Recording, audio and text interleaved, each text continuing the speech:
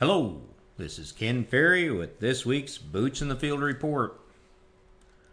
The crop has moved along at a good pace this week. Most of the April corn is finally pollinated. Due to the amount of late emergers, it took 2 weeks to get this job done.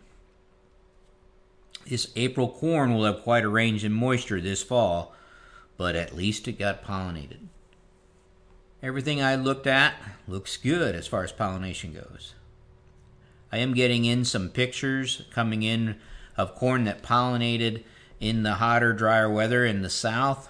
Some of the kernel abortion is down one side of the ear, typical of what you get in a dry scenario like that, and giving that banana hook in the ear.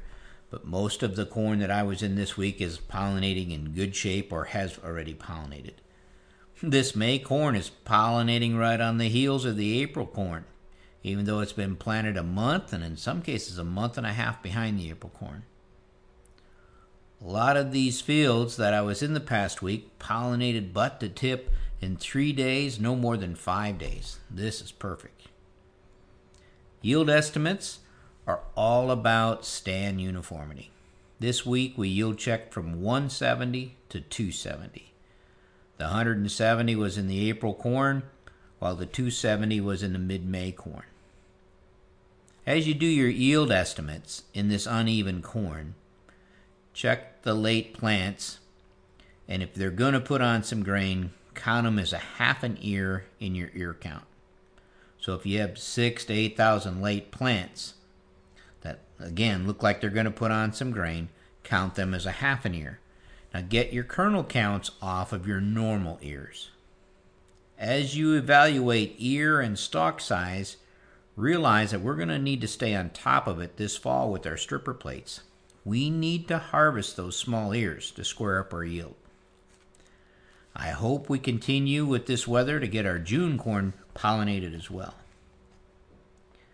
I've seen more wind damage than I expected outside of the wind corridor. Some plants are just gooseneck, but I'm finding more and more snapped off than I would expect to find. Most of these fields are snapped off at the ear node, leaving the ear at the top of the stalk. Now, while this is bad, it's better than breaking off below the ear and losing the ear altogether. The funny thing, though, is this corn is tasseled. It's all done basically with its growth. So it's out of the rapid growth stage where it usually can be brittle. So I'm not sure why we're seeing so much broken top. While variations in varieties and row directions do show up, we are seeing it in a lot of fields across the board. With this corn that has the top of the plant snapped off, count them as half ears in your ear count as well. If they get pollinated, they may not get a half an ear, but the fact that the top of the plant is gone, it'll let more sunlight in and the neighboring plants will produce bigger ears. And in some of your lower populations, you'll find a second ear that gets enough growth or on it to where we can actually get the grain off of it as well. This corn snapped due to the fact that the corn plant was well anchored. It didn't tip over, it broke the top. In other fields, though, we've got a lot of lodging due to that wind. Don't just write it off to wind and walk away. We need to dig in these fields and do a good evaluation of the root system. Was it just wind, or did we have something that compromised that root system? Corn that was caught in the rootless corn syndrome, not being able to put out good roots, and in that dry weather got twisted up in these storms.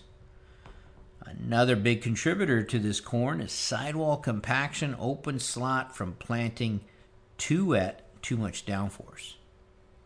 With all the crown roots caught in the seed trench and the brace roots dealing with press wheel compaction, left these plants poorly anchored. Fields with heavy rootworm feeding were also subject to lodging as well. In areas where a lot of rain fell, and we had deep tilled fields, they took the hit as well. The fields got saturated and tipped over. While we can't do much about it now, Knowing the cause of it will help us to avoid it next year. These plants are toppled right at the base.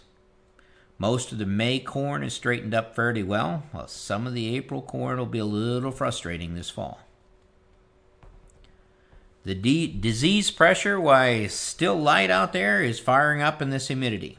This week, gray leaf spot and Physodorm brown spot were the easiest to find. I did see 3 fields with a touch of northern leaf blight. And this is a surprise based on how warm it has been here. These lesions were all at the top of the plants, indicating that it blew in. In general, all the fields were still very light, with lesions 2 or 3 leaves below the ear leaf. This pressure will continue to increase if this moist weather and humidity hold on. We did see some bacterial leaf streak in one of the hail fields this week. I do expect we'll see some goss show up in these hailed fields as well. Not much we can do with those two, but adjust your marketing strategy. We can't control those two with a fungicide. Every spring the question comes in, what do you think about planting non-GMO corn without an insecticide? My response is, what type of feeding are you seeing on the roots? Most of the time the response is, I don't know. Boys, now is the time to do some of those root digs. Wash off the roots and evaluate for damage. Not a bad idea to snap some pictures, catalog them away, and refer to them each year to see if that feeding's getting worse. When you're in these fields, collecting these samples, look for the beetles and beetle feeding. Most of the beetle you see this time of the year are homegrown, meaning they came from your field. Beetle don't start moving around that much until the corn starts to deteriorate. Placing sticky traps in the bean field is another way to keep a handle on how many beetles are visiting the bean field and possibly laying eggs for your next year's corn. A little work now takes the guesswork out of that decision next spring. We had 3 calls this week on fall armyworm. Situation while spraying for these critters is kind of rare anymore. Keep an eye on top of them. They can do a lot of damage in a hurry if they happen to show up in your field. Tend to be in the outer edges usually, but that doesn't mean that we couldn't find them out in the field if that's where the eggs were put. Japanese beetles kind of hit and miss in areas, while the grasshopper numbers seem to be high where we were the driest. Some of these waterways are thick and may need to be sprayed, especially if you're mowing the grass and pushing them out in the crop. Most bean fields I visited this week are in that R2 to R4, so a lot of fungicides going on. Potting looks good, especially on those early beans.